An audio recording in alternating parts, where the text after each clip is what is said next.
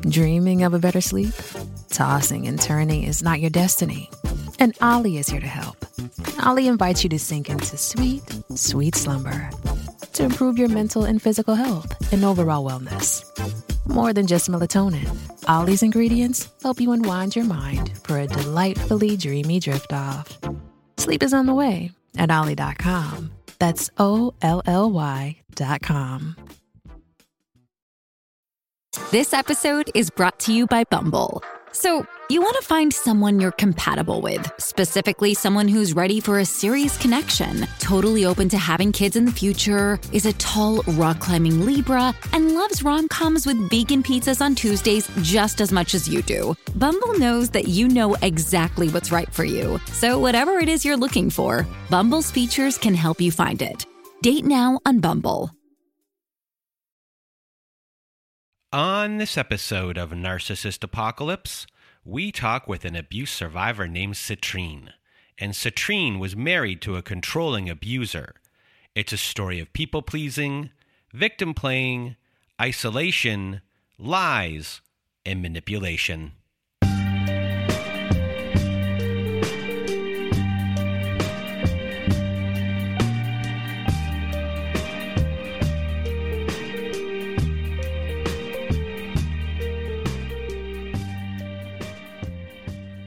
Welcome to Narcissist Apocalypse, everyone.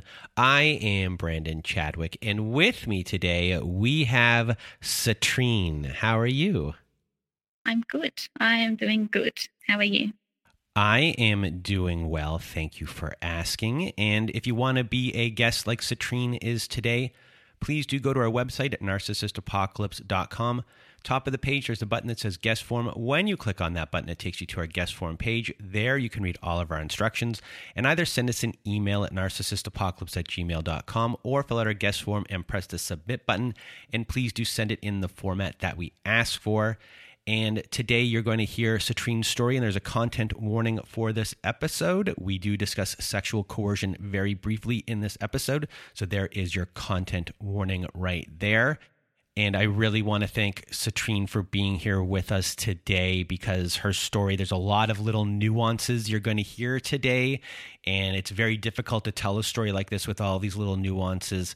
And Citrine is here to really validate all of those things for you today. So a big thank you to Citrine. And now I'm going to get out of my way and your way. Citrine, the floor is now yours. Oh, thank you. Thanks, Brandon. Okay, so firstly, I do want to say just a big thank you for having me. And this has taken a couple of goes, but it's really exciting to be here and to be able to share my experience.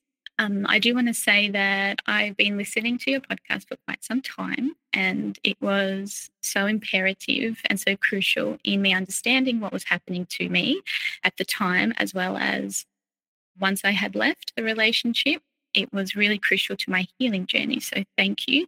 And I just hope that by sharing, there'll be so many people out there that have the same light bulb moment that I did. So I guess I can start with how I grew up and potentially like what I was like as a kid. I grew up in a traditional Greek family household, and I have a brother, an older brother, and it was just mum and dad. And my dad worked full-time and worked very hard and took on that role for the family, and mum took care of us in the household. So both were incredibly stable in that aspect. And I must say I still feel really fortunate because I did have everything that I needed growing up. And we were taught about respect, and we were taught about being kind and being grateful. But I guess being the youngest and also being a female, there was also, I guess, some aspect to being Greek and being in a traditional household where I felt like I did have to sort of fight a little harder for the things that I wanted. So I would always stick up for myself. And I guess I challenged the social norm, especially with my dad, because he was quite traditional and you could say he was quite old-fashioned. But I look back and I understand that his protectiveness was also coming from a place of just what he knew and how he grew up. So he grew up in a village in Greece, and it was really quite tough times. It wasn't easy for him and his family. I have a great relationship with both my parents, but I always also felt like I was misunderstood, and I felt like I didn't quite fit in because I was always wanting these different things from, I guess, my life. But in saying that, they supported the sports that I wanted to do. I had great schooling. I had a really good circle of friends. I guess you could say I was quite introverted, but also quite social at the same time. To give you a bit more insight too, I was, say, school captain at primary school. I played taekwondo and tennis and soccer, but I also felt like I had to not compete with my brother, but I really followed his lead. So he was, I guess, a good influence on me, but I wanted to do what my brother did. And I made sure that I could keep up, because really and truly in a Greek household too, the male can't really do much wrong. And in my eyes, I felt like he was the golden child. So I really wanted to please. So I guess this goes into the perfectionist mentality that I have and had, and also that people-pleasing mentality that I had. And all I ever wanted to do was just please. I wanted to do the right thing and what was just, especially when it came to others. So there was that aspect of my mentality growing up. I knew how to make people feel comfortable, and I knew how to make people feel so understood. And I put a lot of energy into making others feel good about themselves. If we're going to talk about, say, relationships, my interpretation of them, I was very black and white. Like, it was very much like, you are loyal to your partner, you are committed. Divorce is not an option. I thought divorce was, I guess, a way of failing. And having seen my parents and the way that they still are, they're so committed to each other through all the ups and downs, but just so supportive and so loyal. So they were a really great influence to me. But in saying that, my grandparents were a different story. So this is my mum's parents, and I'll just touch on it briefly, where their relationship wasn't smooth sailing and they actually separated in their 50s. And I actually witnessed that confrontation as a child. And I remember really taking my grandma's side, because that's the side that I was seeing more of. And I remember being young and sticking up for her, and even writing a note to my grandfather on a napkin to say, like, you cannot treat her like this. This is not fair. And if you do, then I'll never speak to you again. So I had that kind of personality growing up, where I really wanted to stick up for people who I thought were being wronged, and I wasn't afraid to kind of hold my ground, essentially. Strangely enough, as an adult, once I found out what actually happened between them, the story really coincides with my own. So it wasn't actually my grandfather who, I guess, I don't want to say he wasn't in the wrong, because there's always two sides to the story. But what came to light as an adult, I was like, wow, my story is a reflection of my grandparents' story. And I can chat about that a little bit later. So I guess prior to the relationship that we're going to talk about, I did date throughout high school, nothing serious at all. But I always was really comfortable within myself. So that's probably something I should flag, that even in my teens, I was really sure about who I was. Like, I knew what my identity was. I would be honest, I didn't suffer from, say, low self-esteem. I just had this really innate, like, understanding of who I was, even though I felt misunderstood. Like, I didn't budge from the things that I loved. I knew what I liked, and I just delved into so many different forms of inspiration. And I just naturally had this really optimistic personality. I just wanted to see the good in others and the good in myself. So I was like a resilient, strong character, even again from a young age. So when it came to dating and exploring and understanding that new chapter, I just felt very comfortable. And I didn't really feel like I had any, I guess you could say, sort of issues. I knew where I stood. I could take care of myself. And I was just pretty, I mean, happy is probably not the word, just a pretty comfortable, outgoing to a degree, but not kind of, teenage girl. But I do want to flag my first somewhat serious relationship, which was in high school and then went over a couple of years into leaving high school. For example, I feel like this is a bit of a recurring theme. My family didn't think he was quite right for me. So I guess in hindsight, it turns out that potentially I wasn't really making the right decisions for myself, even though I felt so strongly within myself and felt confident. I clearly wasn't picking the right ones. So this one, for example, he didn't work. And I just, again, it was that like, I adore you. I'll take care of you. I can fix you. I would always meet that person more than halfway and always compromise. So even if they were doing things in this particular relationship, doing things that they weren't in line with my values, I would just be so accommodating. Turns out with this relationship, this particular guy was talking to girls on the internet behind my back. And this is when I guess those internet chats first sort of came out. And these girls actually approached me and said, hey, so-and-so is actually having these kind of conversations with me. And I remember feeling so gutted and I just felt so deflated and confused. And I knew that they were right. But at the same time, I did not want to believe that story was the truth about this person that I was with for probably about 3 or 4 years. And it took me a long time to come to terms with that. So another little recurring situation with me is that instead of just saying that is enough and I'll walk away right now, it took me probably like 2 years before I could end that relationship, to understand my value within that relationship and to know that those actions were not okay and that he was indeed lying and I needed to call him out on that lie. So I guess that was the first situation where I didn't put myself first and I was trying to please and I was trying to fix that situation, but it didn't need fixing. I just had to obviously leave earlier. So eventually you meet the person that this story is about. So what was your life like at that time period? Like, who were you at that point when you did meet this person, and also take us through this meeting?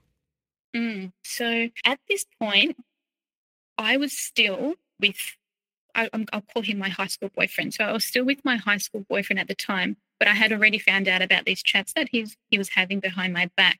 But that relationship was so on its way out. It was completely expired, but I was obviously still trying to hold on to it. So when I did meet, I guess, my former partner, I actually met him through a boot camp class. And it was because my brother had a mutual friend with my former partner. This mutual friend and my former partner conducted these boot camp sessions and asked me to come along. I had never met my former partner. My brother had, though. So he had insight into him before I did. So when I went to these boot camp classes, I had already had a little bit of an idea of what he was like based on what I was hearing from my brother and our mutual friend. And at this point in time, I obviously was quite confused. I knew I needed to end my relationship with my high school boyfriend. And when I had met my former partner, I remember thinking, my goodness, and to give you, I'm going to paint this picture for you. My former partner was incredibly charismatic. He was really outgoing. He could think on the fly. It looked like he had everybody wrapped around his finger, and it looked like nothing could faze him because he was just so jovial and just so excitable. He was like this excitable puppy dog, I guess, that was confident. And I actually was quite intimidated by him, but I was also really intrigued by him. And I remember thinking, gosh, he's got so much confidence. And here I am with somebody who is lying to me, someone who isn't working, someone who has no respect for himself. And the world is so much bigger than this. And I'm being restricted by this relationship. And there could be so many people out there who are respectful, fulfilling, want to live life. So this was a bit of an eye-opener for me at the time. And I remember my brother having said to me, he's, I guess the way that he described him, it was almost like he was quite amused by him, but it was also a negative tone. It was like, he's a bit nuts and he's a bit crazy, and he does this and he does that, and it's his way of doing things. But my brother didn't seem very impressed by him, but just more entertained by him. So I guess with those boot camp classes, I was very intrigued by him. And then the more classes I did, I realized how much attention I was getting from him. So after every class, I would get a message. And during the week, I would get emails. And it was quite interesting because my best friend who came to the classes with me, she would also get these messages too. And at one point, she was a bit like, I think he's hitting on me. And I just thought, that's kind of odd. He's just a nice guy. You know, you shouldn't just think because someone's being nice that they're hitting on you.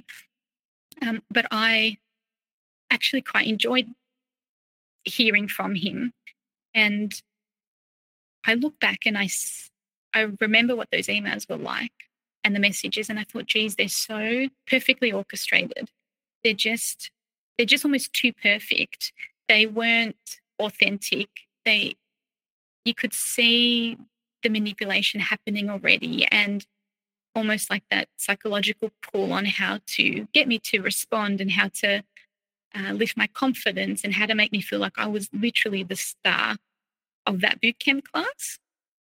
Really complimentary. So those compliments just kept coming and kept coming and kept coming. I guess a couple of months went by, and by this stage, my relationship with my high school boyfriend was done and dusted. And I was actually just living a really enjoyable single life. For the first time in quite a long time, I was single, and I was having a great time with my friends, and I felt so comfortable in my skin, and I felt more like myself than I probably ever have, because I was just in this state of, well, this is me. This is just me with no one else. And it was a really, really wonderful feeling. And I guess it probably was about 6 months in between. So, for example, once I broke up with my high school boyfriend, it was 6 months before my former partner and I actually got together. So there was just a lot of conversations taking place. And what I also want to add to is, even though I was really intoxicated by him, there was people around me, for example, my brother, who didn't have good things to say about him. And I guess this is kind of jumping forward a little bit to the point where I'm finally to the point where my former partner and I actually get together, and my brother finds out. I was actually warned by my brother, and he had said that he was really not happy with the fact that we were seeing each other, and that he didn't like the way that my former partner spoke about women and the way he treated women.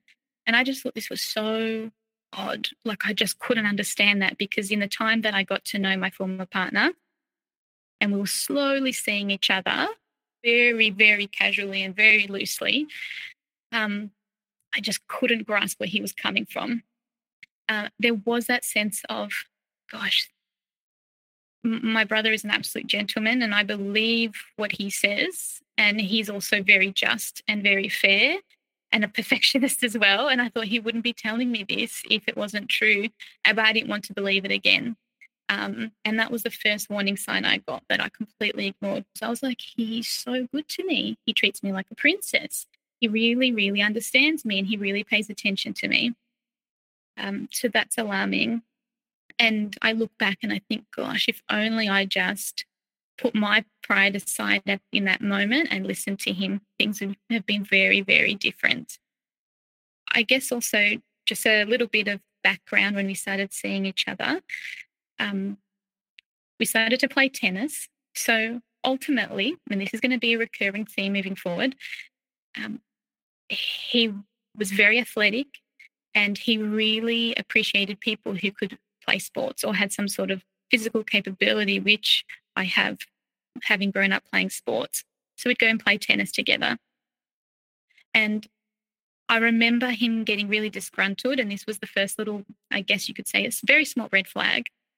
But I saw a side of him that I didn't recognize. And that's when I went to play tennis. I accidentally went to the wrong street because there was two streets with the same name in that area. And I remember calling and being like, oh, I think I'm a little bit lost. And there was just absolutely no understanding on his behalf. His tone changed. He was aggressive, and he was really not happy about the fact that I just couldn't get the directions right. And he was just so agitated. And that just felt really odd. And I remember thinking, and I still know what that felt like, where I was like, this is a really strange over-exaggeration. I've just literally made a pretty honest mistake, but then I would just brush it off because I just really enjoyed the time that we had together.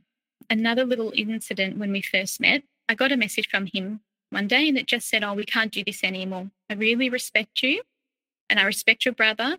So we're just going to have to call this off because there's some things that I need to get right before we continue this. And I remember feeling so gutted as well because I thought, geez, I really thought we were onto something.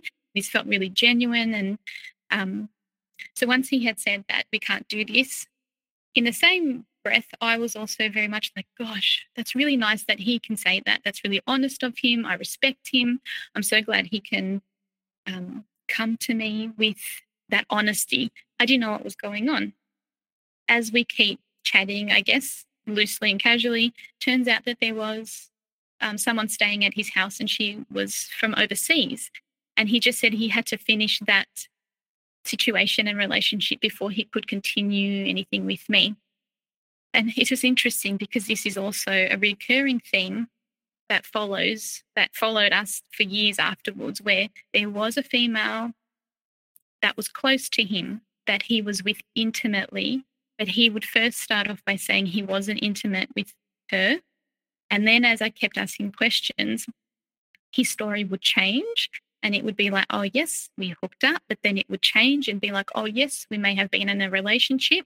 I could never get a proper answer out of him. So it was either the answer changed or he wouldn't answer at all. And nothing ever made sense. So in this particular situation, he didn't know why this female was in his apartment, but then apparently they were having a relationship.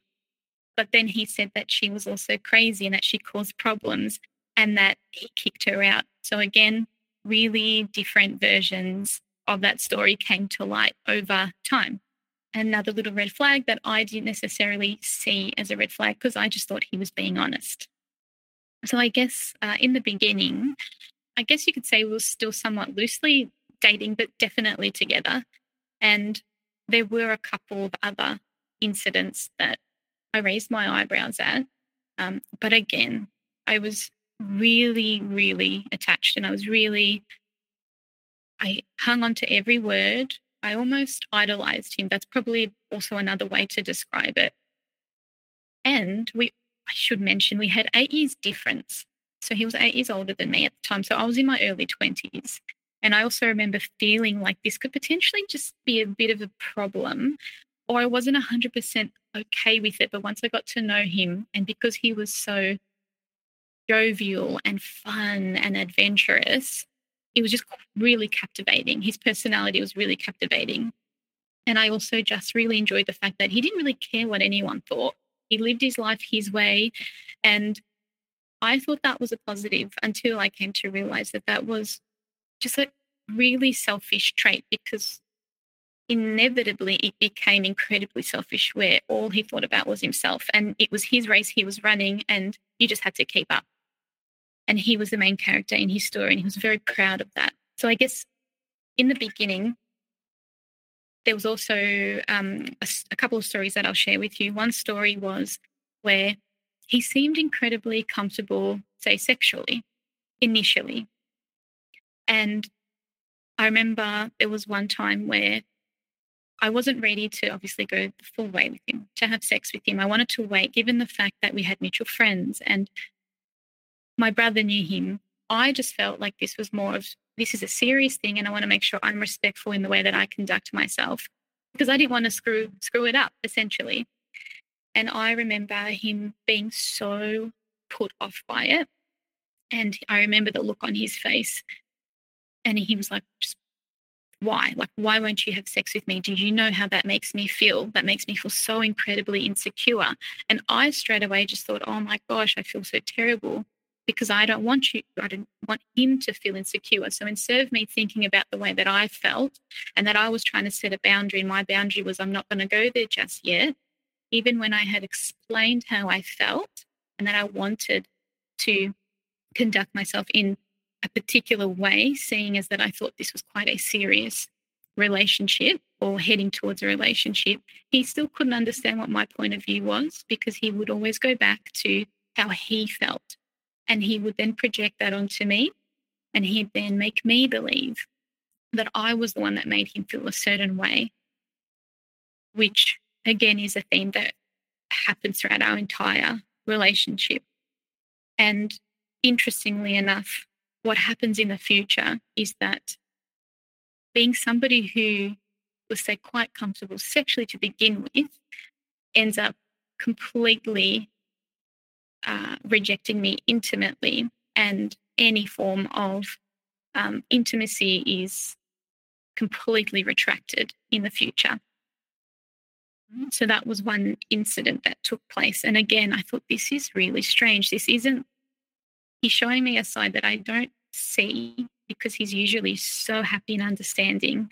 But again, as I usually kind of do with uncomfortable situations, I would just brush it under the rug. And I didn't want to be confrontational either in the process. And because I looked up to him, and because I trusted him, and I guess it goes back to perhaps that age gap that we had where I thought, he knows what he's saying, I trust what he says, so therefore I need to stay in line and I don't want to rock the boat. So those thoughts were happening quite earlier on. But again, the highs would always overpower just those little lows that were taking place. And in saying that, another situation that took place earlier on in the relationship, which again, we're looking at his ability to test me and to see how far he could push me. I didn't notice this at the time, but it has become quite obvious now that he was trying to see what he could get away with. And I had a trip planned with my girlfriends, and we went to Greece. And I hate to admit that it was just a horrible, horrible trip because of what I had experienced with my former partner. So he knew that I was going away, and this was planned well before we actually seriously got together. And I knew that he wasn't comfortable with it, and I felt really apprehensive about going. But at the same time, I thought this shouldn't be a problem. And what I had done to make him feel comfortable, I had actually put a photo in an envelope with a cute little love note for every single day that I was away, so that he could open, so that he knew that I loved him and that I missed him and that I wasn't going anywhere, because he felt really insecure that I was going for 5 weeks without him and I was going with my girlfriends. Side note, he also didn't particularly like my girlfriends, and this becomes really obvious later too, where his judgment and his critique of the things that I loved and the people that I loved actually was peppered through really earlier on in our relationship. But I went to Greece, and we would communicate as often as we could, and I tried to be really mindful. And this is when the first escalation took place, where he was verbally abusive.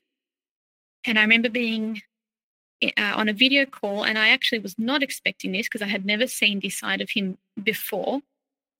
And I was in the reception area. I didn't have headphones because I just didn't have them on me at the time. And we did a video call, and he was crying and he was sobbing and his eyes were red and his face was red. And I remember thinking at the time, I have never been spoken to like this in my life. Like, he was screaming at me. I had no idea what had happened. I couldn't comprehend what the situation was until obviously all the words came out, and these words were relentless. He would not stop talking, and he was blaming me for being away. He kept saying, how could you leave me here? It's cold, it's miserable. I'm in Melbourne by myself. I'm all alone.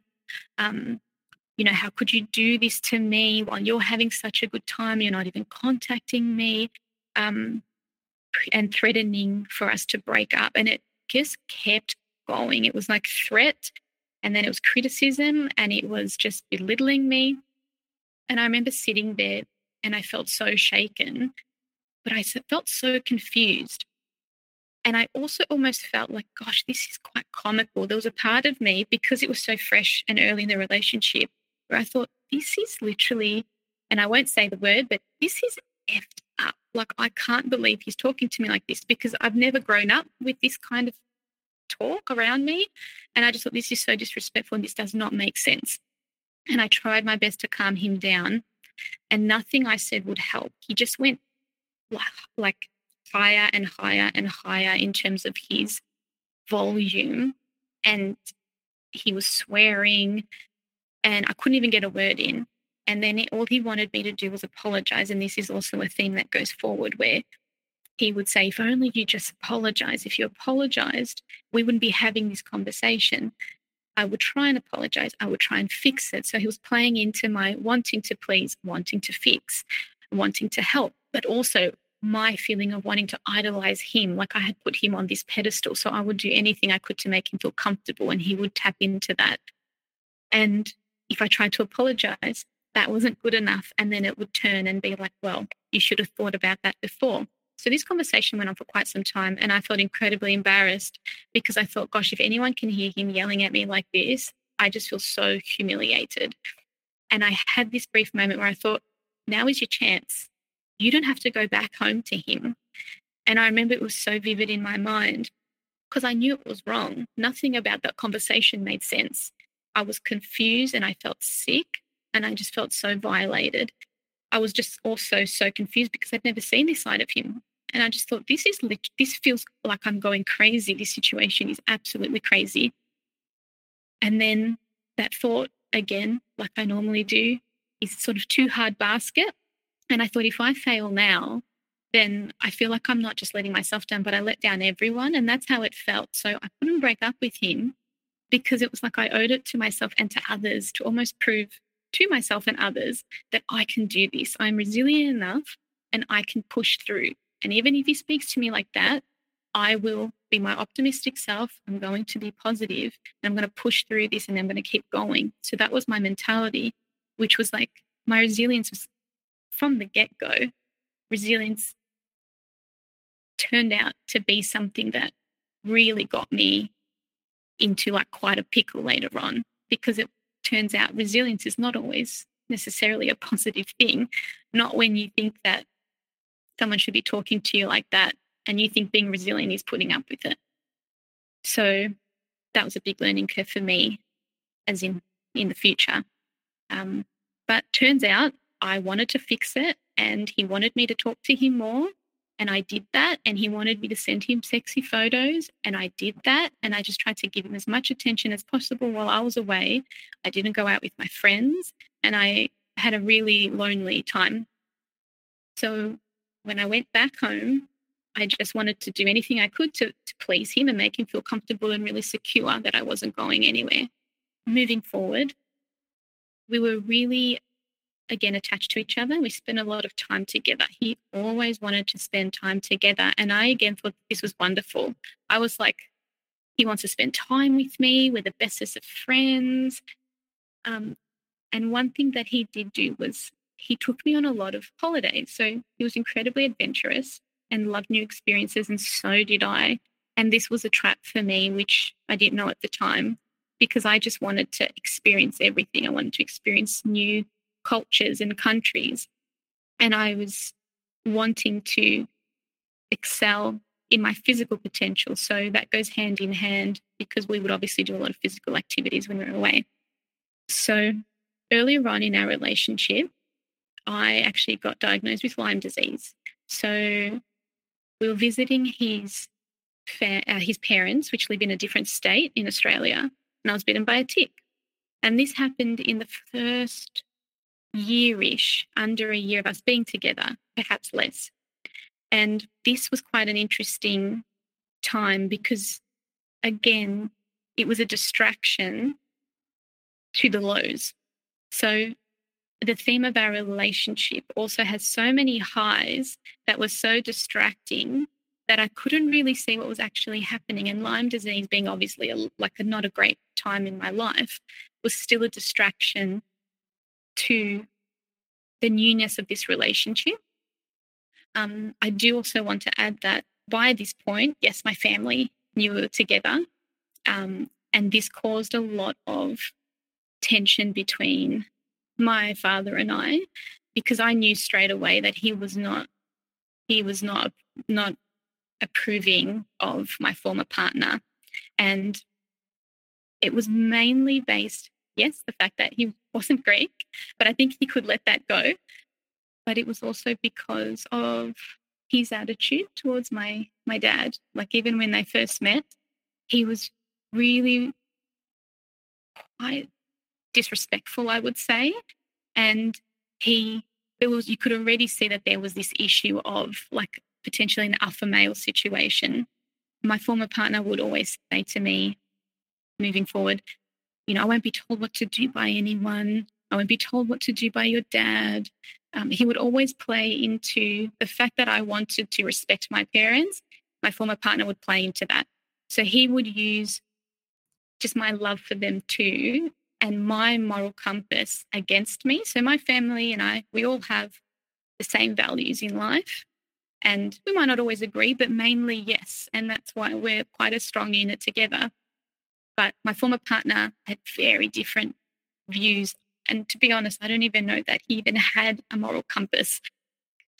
It's almost non-existent now that I look back. But he would use that to his advantage to manipulate me against my parents. So he would constantly be in my ear to say things like, well, they treat you like this, or they do that, or they're not as good as you say. Or he would always downplay the achievements of my parents as well, which was really, really frustrating because I didn't agree with what he was saying. So when it came to my dad, he was not okay with the rules that my dad had for me and his protectiveness, whether it was like, no, you can't stay over because, that was a rule. And my former partner would really fight me on those things. Stand up to your dad, and I'm a 31-year-old man. I should be able to stay at your house. So right from the get-go, these boundaries were really pushed straight away. And I look back and I always think this, like, how did you just let your moral compass slide so much? Because that was something that was just so ingrained in me. And I was torn. I was in the middle. I was torn with wanting to be, like, I guess, progressive in a way, and also wanting to be really independent and really forward thinking and live my own life and get out there and have no one tell me what to do, because I didn't really like being told what to do.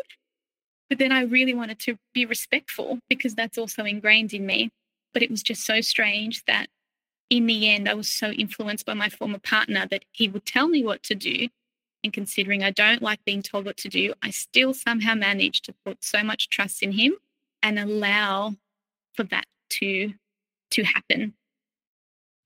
Well, based on what happened when you were away, if he's guilting enough and if he is very crudely, banging his head against your fence long enough, he was able to get you to do what he wanted to do. And, I guess, and this is with a lot of people who have good boundaries. Sometimes with people who have very good boundaries, in the stories that I have heard, finessing them isn't always the best thing to do if you're an abuser. The way to go about someone who has very good boundaries is just to wear them down. And just continue to ram in the sense of, if it's like a child in the backseat of a car who's constantly going, are we there yet? Are we there yet? Are we there yet? Are we there yet? Are we there yet? Are we there yet? Until it's just so relentless that you kind of give up of what that boundary is, because it's just so tiring playing defense all the time. And sometimes for people that have very good boundaries, that's the one of the only ways to get them to break those boundaries. You just tire them out. Wow. Yes. Wow. That's exactly correct. That's what it felt like. I was just really worn down from the start without realizing, until I really, really realized how worn down I was 8 years later. And it was very possessive as well, in that sense. And with my former partner, what you said is absolutely correct. And he was resilient in the way that he kept on, I guess you could say, repeating himself. My resilience was very much like, I can handle this, I can fix this, I will do better. And he knew how to play into that. So it was very much like, my way is the only way. And this is, again, the theme in our relationship. And all those closest to me noticed this too, where it was very much like, his way is the right way. Whatever he says is correct about any topic. The way that he lives his life is correct. Nobody else can live a life as good as him. Everyone else is wrong. Once I had, I guess I'm just going to go back a little bit, but once I had Lyme disease, and thankfully I was at home. So I had a roof over my head, and this was a very new experience for me, but gosh, that's a whole other story in itself, which taught me so much. And he was in the picture, obviously, but this gave him the opportunity to almost like infiltrate my space more. So because I was quite vulnerable at the time and I wasn't able to work, I had to leave my job and I had to focus on treatment, he would stay over. And this was his way of sort of poking the bear and adding that kind of annoyance of, I can do what I want and no one's going to stop me. And you're in this vulnerable position. And because you're at home and you can't come to see me, I will just invade your space. And also at the time, I didn't realize also that I wasn't really ready for him to just be around so much. And it was the way that he did it as well. It was just that me, I'll do what I want. And I don't care what your family thinks, and I'll disrespect them in the process. But again, there was so much happening that I didn't notice how this was unfolding. I also do want to point out that my former partner was never, say, diagnosed as a narcissist, but I do use that word, and I use it based on therapy that I've had, and I guess the clinical diagnosis that my therapists have been able to use with the traits that he portrayed. So I guess it is true what they say about narcissists, where they will end up telling you what it is you need to know without you realizing. And I just want to give these examples because they happened earlier on and during this time when I had Lyme disease, where he would really talk about his life in a way that he would try and school me and manipulate me in believing that he was something that he wanted someone he wanted me to believe. So he would tell me he was having, trouble with managers, that they would pick on him, that he felt like he would be bullied at work. He was bullied by housemates. He was bullied by friends. He was bullied by soccer coaches. And I would sit there and really sympathize because he had such a great way with his words. He would really tap into, I guess, the human psychology. He was really intrigued by it, and he knew a lot about personality types based on also his field of work. So he would know how to tap into, I guess, that topic. So the way that he would describe these situations to me, I literally sat there thinking, wow, that's really sad. I can't believe someone treated you like that. I can't believe they spoke to you like that. Good on you for sticking up for yourself. And he would also say that when he stood up for himself, he would swear at them and he'd put them in their place. And I again thought, good on you. Good on you for having that courage and confidence to tell someone that, hey, you've mistreated me. And he was literally telling me that he was basically what he was saying was that he was verbally abusive and he was okay talking to people like that.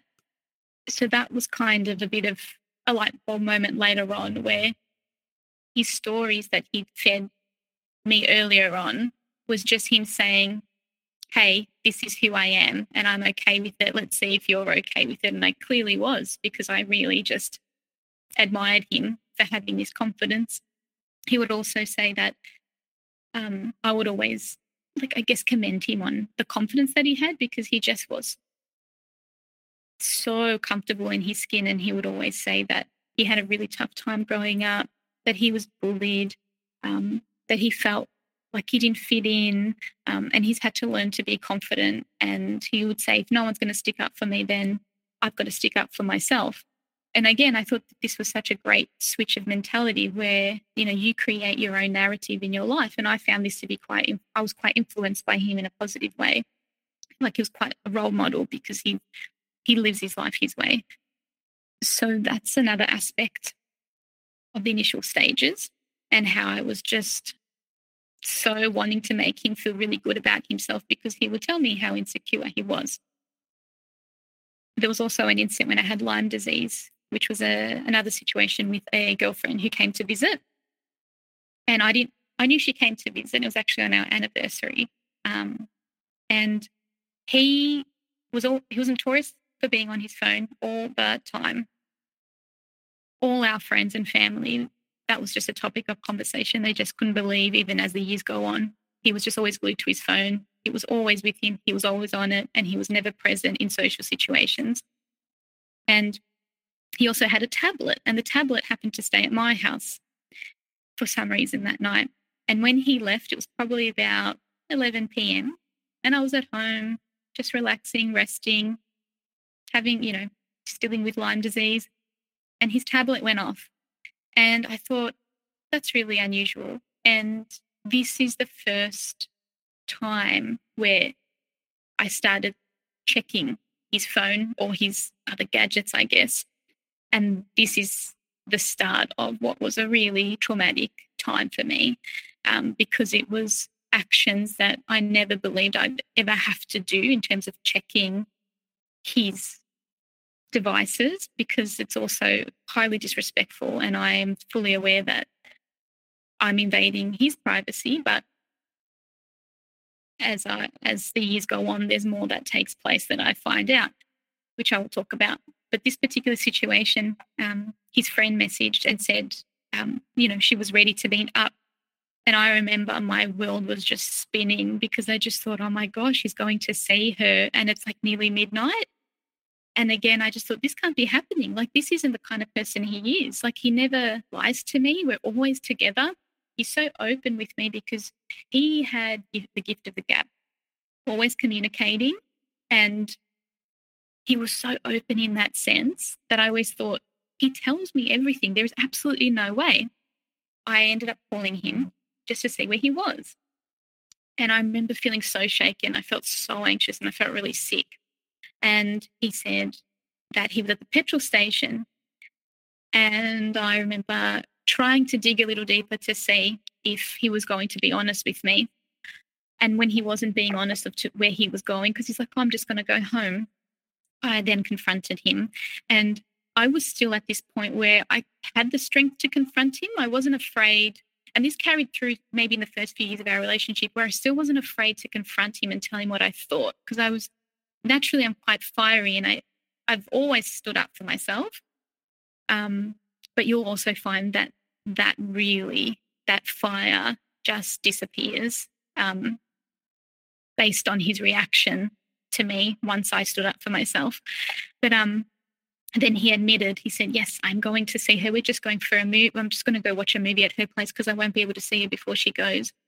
And again, I believed him. It's wanting to see the good in the situation, as opposed to seeing it for what it really is. Because at the end of the day, that's deceit and that's lying. And you can't, once that trust is broken, it just can't be built back.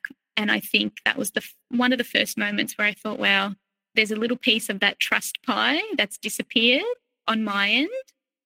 But again, I just had to keep going, and I just pushed that under the rug yet again. And then, as usual, there's always things that I find out later, which was, yes, in the past he had actually hooked up with her. But he never said that originally. He just said, she's a really good friend of mine. I'm really good friends with her brother too. So this was again, always the case where there was a very close female friend that he actually indeed either had a relationship with or hooked up with that he was still close to. But the story would constantly change, and he had all these supplies around him. Again, they could just be friends, but it was a little too close for comfort on my end. And in future, this particular friend, she would come and stay on the weekends and hang out with us when she'd come to Melbourne. And he would always be like, oh, she really likes you. She really approves of you because she's really protective of me. So another theme later and down the track is the comparison that he would always make with me, his girlfriends, as well as a comparison between me and my family or friends. So he'd always use, there's two versions to this. If they're his girlfriends, he would compare me to them in a positive way and be like, oh, you're so much like them. They're really gentle like you. They're really nice like you. You would really get along with them. So then I had this positive interpretation of these girlfriends that he had. But when it came to my family, it was negative. So it was very much like, you act like them. You don't want to be like them. If you act like them, this is how you're gonna turn out. So also then creating a divide between me and my family and also me and my friends. So eventually you two moved in together. So walk us through this. So just a brief explanation on us moving in together. After my treatment with Lyme disease and I got better and I recovered and I was back on track, we ended up moving in together. It was an apartment that I owned and it was finished being built. So we moved in. And I also just want to say that anytime that we moved, I had to pack all our belongings and unpack them and set up. So he was always too busy working. He also just did not have like that capacity to stay focused and also work as a team. So I was always in between my shifts and my work, I was setting up our home essentially. And it was always like it was a bit beneath him, or as in he couldn't contribute. And there was always an excuse as to why he couldn't contribute and actually work as a team, because turns out he can't actually work as a team with anyone. It was a very much a one-man show. So we had lived together in my apartment for about 2 years. And in all honesty, I don't even remember what that was like because there are literally no memories. There's nothing that I can recall. I remember working a lot, and at this stage I actually changed careers after my Lyme disease diagnosis. And this career was really in line with me wanting to help others. And it was actually the same field of work that he was in. And he was trying to get me not to be a qualified personal trainer. And he would say, are you ready for this? Are you sure you want to do this? It's hard work. It's not what you think it is. And I really thrived in that area of my life. And I just want to flag that every career that I've had, because I've sort of changed a few roles during the time that we were together, thank goodness I had my work and the people around me, because it just created such a place of happiness. And I look back and I do know that thankfully, if it wasn't for me being so happy at work, which is where you spend most of your time, and I had so much support from friends and I had such a great network, I think I probably would have noticed how bad my relationship was. But I, again, was distracted. So I couldn't really tell. So we were living in this apartment, and obviously coming from a Greek family, you know, there are obviously sort of, I guess, steps that you take. There's engagement, there's marriage, there's a house and whatnot. And my parents obviously wanted to see commitment, but they didn't necessarily push it onto me. But I also felt obliged in this way where I wanted to make sure that I was showing them as well that I was making a really good decision and a very calculated, educated decision, that I was with someone who I was really happy with and treated me really well. There's kind of two sides to this where my parents, and have said this to this day, they thought I was really happy because I kept telling them how happy I was. And all they wanted was for me to be happy. And they never nobody around me knew what was actually happening behind closed doors, and then obviously what takes place in the near future. But they just thought I was happy. And they had also said that they knew he wasn't right for me, but they didn't want to push me away in the process. So they accepted that I was happy, and they accepted him into our family life. So they felt a little bit stuck too, because if they were to tell me what they really thought of him and the dynamic that he brought to our family, they were worried they would lose me. I guess they were just so accommodating and so accepting of him. And they were very much like, well, that's just him. And considering my father is a very opinionated, strong personality, he really had to bite his tongue so many times. And I could see the tension over so many years of how uncomfortable he was being in the presence of my former partner. So I guess there was a lot of tension over the years, and my family saw a lot of things in him that they did not approve of, and they did not like one bit. But again, I was happy. I had a smile on my face, and that's what everybody saw externally. And naturally, being this go-getter who just really immerses like herself in her work and the people around her, again, it was very hard to really detect anything or any kind of just unhappiness or misery at this stage. And I couldn't really notice it yet either, even though I wasn't feeling comfortable with just some of his behaviours. I guess we're looking at 2 years into the relationship, if not roughly 3. And by this stage, all intimacy was just completely gone. There was no intimacy.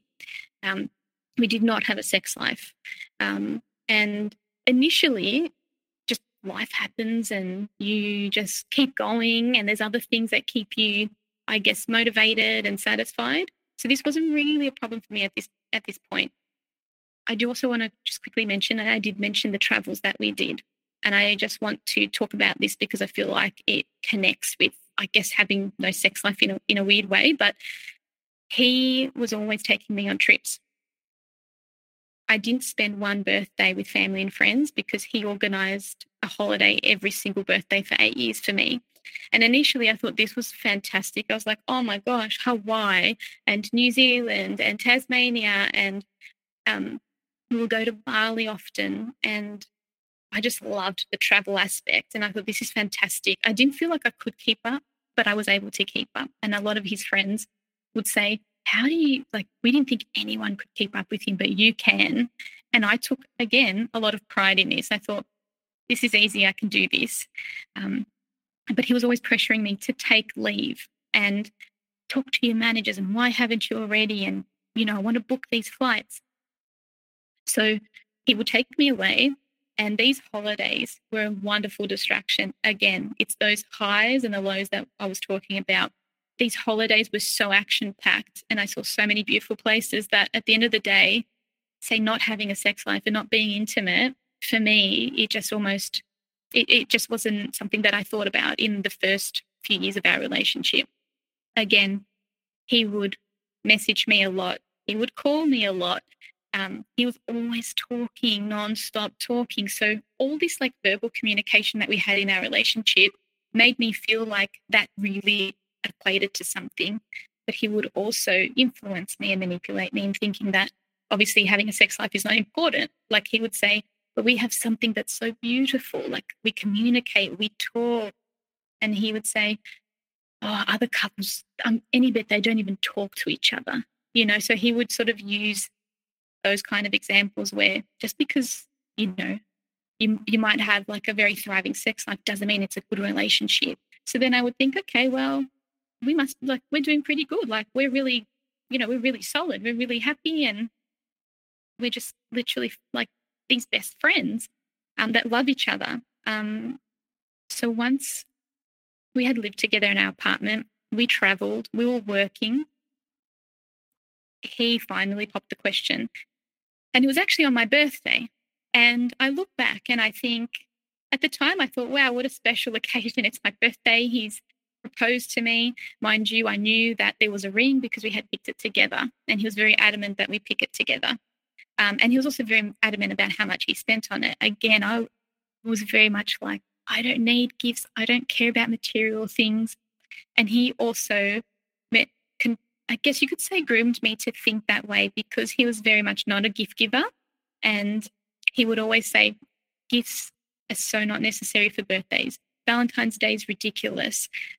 You should show love to each other every day. He would never buy me any gifts. Again, not that I needed them, but I also felt like a good relationship doesn't need gifts. It doesn't need a sex life. So I was very much just hanging on to all his words and I was literally molded into a mini version of him. And that's what a lot of friends and family say later down the track, where I lost so much of myself because I just hung on to his every word, and I wanted to please. He has become the truth teller in your world. Correct. And everything that he says has now become a voice inside your head. And in a lot of ways, I'm going to assume here that he doesn't need to do a lot of, verbal manipulations at this point, because a lot of the time now, you're doing the work. Your mind is now his mind, and it's kind of taken over. So you're doing a lot of the work for him, and making you voiceless is the best way to put it. Correct. Absolutely. Our minds were literally the same mind. And I felt so sure of myself that I did have an independence and identity, but I absolutely didn't. That's how intricate and confusing it is, and so subtle, because it well and truly is just these daily comments, but they're so consistent, and it's those small comments of influence and manipulation and control, again, so minute but constant, and that repetition became my new reality. And I was like, this is my reality, this is who I am, without pushing back on it, because I felt really comfortable in my new reality. And I guess that's would you say that, is it that cognitive dissonance, where I couldn't argue any of that, because it really and truly felt like me, I had really embodied his thoughts and his way of life and his opinions, basically. But I felt weirdly comfortable. So that's what I knew. That was familiar to me. So I guess we got engaged. He also, much to my dad's disappointment, he actually just called my dad that morning of. So that didn't really sit well with my dad. But everything went ahead I guess it usually does. And we actually got married in Greece. And my former partner was really adamant that he did not want a big wedding. I come from a Greek family, so there probably would have been about potentially 200 to 300 people, and that was absolutely a no-no for him. So he was very much someone who didn't like social events. He didn't even make an effort to come out with my friends. He didn't really enjoy being around, say, my family. You could just tell because he wasn't present at all. So I guess in terms of the wedding, we thought about eloping, and my parents, especially my dad, wasn't very happy about that. But once we said it was in Greece, it kind of just diffused the fire a little bit, because we'd have a few more people there. We weren't necessarily going to elope. We actually were going to have some friends and family there. Turns out we had about 80 people there. And it was a really special time. But I guess it was more special for what it did for us as a family, bringing us all together. But insane, I never look back and think, oh my gosh, what a lovely time. And I don't miss that situation, if that makes sense, because I understand how sort of empty it was. But I can appreciate where we were and how it brought us all together. So once we got married, we moved back into with my parents, and this was also a pain point for him, because he hated living under someone else's roof or rule, and he would make this really difficult for me. We were looking to buy a house, in which we did. So we moved out after 9 months, and we bought a house which was about an hour and 45 minutes away from my family home.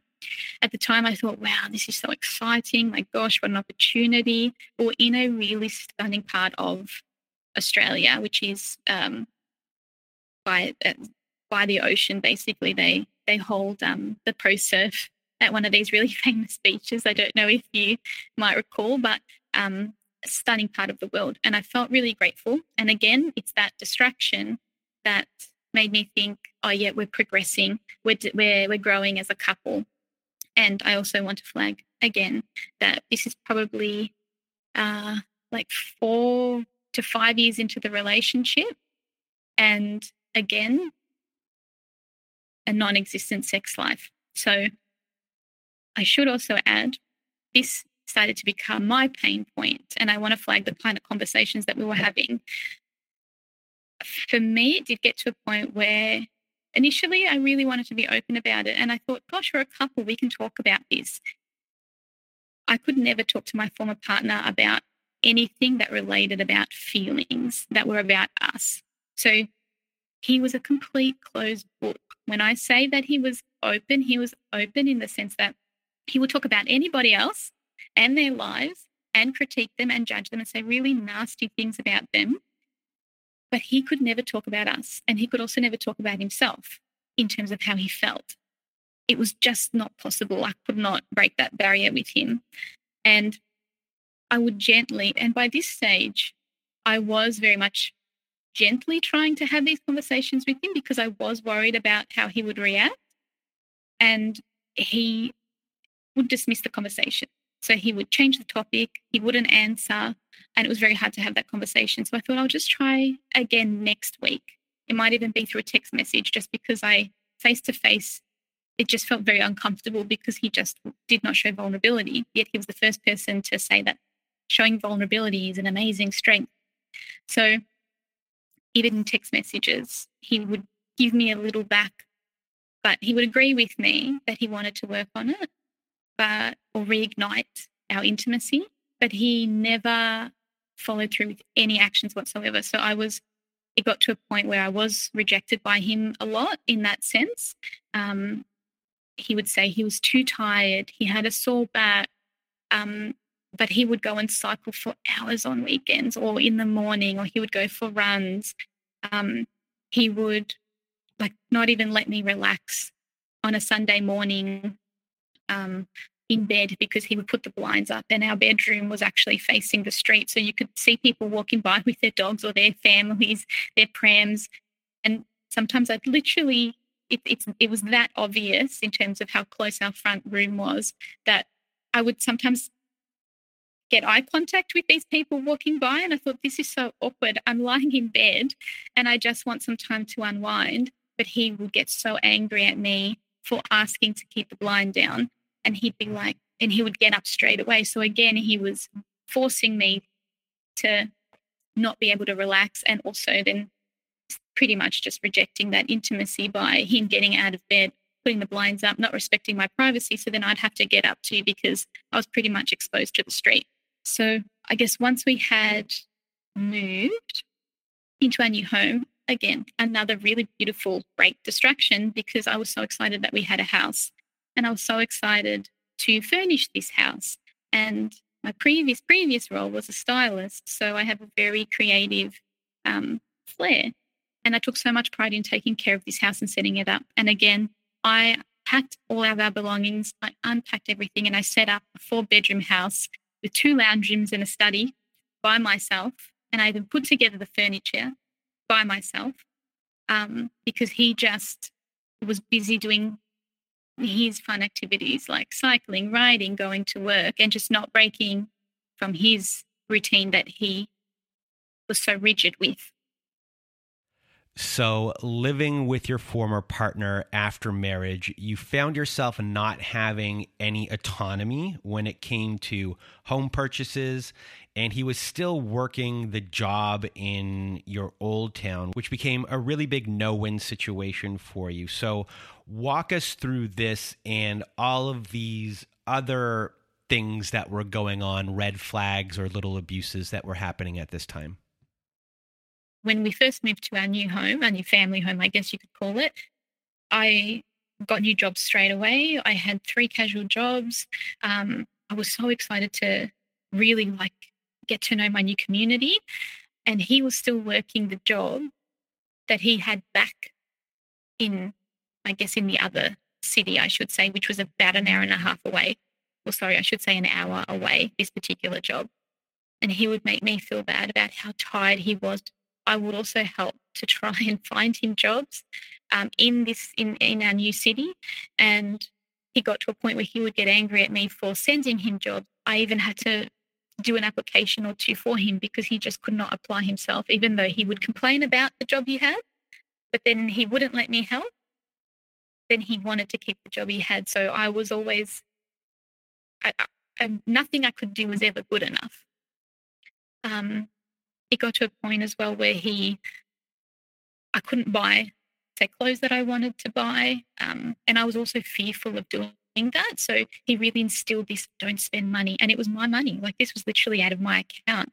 But he was so good at making me think that his way of living was right and my way of living was wrong and really wasteful. So I was scared to buy things, and I stopped buying things. I'd only buy things that were absolutely necessary and things that were on sale. So this was a constant stress for me internally. And in him acting that way towards me, I lost a lot of myself, because if I got a haircut, I mean, he would also then attack my appearance. He didn't like the haircut. I couldn't go and get my nails done because that was wasteful. I couldn't get my makeup done for an event because that was wasteful. I had to start sort of hiding a few of these things from him and lying, because I was just so apprehensive of his reaction, because it was always so negative and so critical, and it was so controlling. I had tattoos. I had piercings when I met him. I had blonde hair, and he hated all of that about me, and he would make sure to let me know. So he would tell me that, oh, I hated your blonde hair, or I hate the fact that you like wearing leopard. I don't like how your friends dress. I don't like tattoos. That he didn't have any tattoos or piercings. And there's no way that would even question to say, oh, I think I'm going to go get, I really want a tattoo. It just, that topic could not even come up, because I would literally be schooled. Like, I would probably hear a 15-minute rant about why I shouldn't do that, and just what a waste of money it was, and then critiquing everybody else who likes that kind of thing. And then even things like my work at the time would hold sample sales, and you could buy like a huge box of samples for like $5 to $10. And I got to this point where it's like psychologically I was like quite desperate, where I really lost who I was. And being a creative individual, because I couldn't express myself through my physical appearance, because he just wanted to completely strip me of that. He just wanted me to like wear no makeup, not do my hair, not dress up. I'd always be questioned why I was dressing up when we went somewhere, like, why are you wearing heels? I'm a natural tomboy at heart, but I also really enjoy this creative aspect of myself. And I just became, I guess, not even a tomboy. I was like just completely stripped of any kind of identity, or even like any kind of sexuality or like femininity was completely taken away. He just didn't value that or care for it at all. And he would also really criticize other females who were really confident or maybe looked sexy. So there was just all this voice was in my head all the time on a daily. So these sample sales, as I was saying, I got so excited about them because I thought, okay, I can find a bit more of myself. So I was always trying, like, behind the scenes to almost not overpower him, but find that little bit inside me that was like, oh, you can be you amongst this. How can you find a way to be you amongst this? So I still had that little fire inside me and that voice that was like, yeah, you can do that. Find a way to do it. And that would satisfy me. So with these sample sales, I would hide the boxes in my boot so he wouldn't see them, because I knew that I would absolutely get schooled and lectured about it, and I just couldn't handle hearing it because I didn't agree with him, and it just felt so controlling and just so horrible. So when he would say, "Well, like, oh, is that new?" I would say, "I've had this for a while," but in the end, I just became like this mix match of sample sale pieces that I tried to put together, and my identity was still not me, but at least it was something. And that was a form of expressing myself, I guess. some other points of control at home were, and this is, again, these are really odd, but I feel like I do want to just say these two examples because I just feel like they kind of highlight how absurd this behavior, this control is, and the boundaries that were crossed. So he had this like obsession with chiropractors, and he was watching these chiropractic videos nonstop. And in his mind, he was like, I can do what they do, and I'm going to practice on you. So he would always insist, like, can I crack your back? And he's like, I do these with clients all the time. I can do this. Like, don't worry. And obviously, I didn't really want him to be cracking my back. He's not a qualified chiropractor. And then I also felt like it was quite an invasion of my space, because if I say no, that should be a no. But he'd make me feel really bad about it. And he would be like, oh, just stop being a soot. Like, get on the ground. I want to crack your back. Lie down. And then it would always be like, if I ever tried to stick up for myself, in even those small moments where I tried, it would be like, do you have your period this week? Do you have your period again? Like, he would just badger me in that way and be like, why are you being difficult? Like, why are you being a whinge? Like, what's wrong with you tonight? Geez, you're snappy. And this would be constant. Like, any moment that I was like, no, that's the reaction that I would get. And then he would kind of be really like off put, and he'd, throw his arms up in the air and just give me kind of like a dirty look. So there were moments where I gave in, and then there were moments where I was like, no, like, you are not cracking my back. And that went the same with, like, obviously, like, even I was very insecure about my skin. So I didn't have really great skin. And he would just be so obsessed with wanting to, like, if he saw one little thing like a pimple or a blackhead, he just thought that he had a right to just touch my skin and pick at it. And again, this was this recurring theme where I always had to say no because it was uncomfortable and I didn't want him to do it. But again, he'd make me feel bad for saying no. And he would say things like, do you want to, like, leave the house like that? Or wouldn't you rather it be gone? Like, I'm just doing you a favor. And again, that conversation of, why are you being so snappy? Like, is it that time of the month for you? And sometimes he would even try and compliment me first. So if I was in the kitchen, I was making food or washing up, say, oh, your hair looks really nice today. And I just always knew that it was just so ingenuine. It was so icky because I thought, you're just actually trying to get me. You're trying to confuse me here. Like, you don't actually think my hair looks nice. There's something else that you want. And it was just him. He literally then would go in and try and pick at something that he saw, like, on my skin. And if I said something, he would then, his other reaction was like, whoa, like, what's wrong with you? And it was like quite dramatic the way that he would respond to me when I would say no. So there was quite a lot of that took place as well. And again, I felt really bad for just sticking up for myself. And then I just felt like I was a bad partner and I was very not accommodating and that I wasn't really compromising and I was being difficult. So all of these control-related tactics are being used against you, and the boundary of the word no is just not being respected, and he's wearing you down, and these things become a constant in your life. But then some escalation points start to happen. So walk us through this. So when it comes to escalation points, the main theme revolves around this particular girlfriend that he had. So just to backtrack, this particular girlfriend came onto the scene before we got married. So she was actually a client of his, and they used to run together. They used to train together, and she was his client. And I didn't think anything of it initially, but he had mentioned her, and he would tell me a few little stories about her as well as all the other clients. It became a bit obvious that he was talking more frequently about her and her situation, and her situation very much was that he would do this with a lot of his clients, he's really built them up. They're so strong because of him. They've reached their potential. They're so fit, and that he's really molded them to live this better, healthier life because his way of living was literally the most healthiest. Nobody else could reach him when it came to that. And didn't think anything of it. He did say that her boyfriend had left her unexpectedly and that she actually was in a really, really bad place and that he's really taken her under his wing and he just feels so sorry for her. And he kept saying, imagine that. Imagine your partner just leaving you like that with no explanation.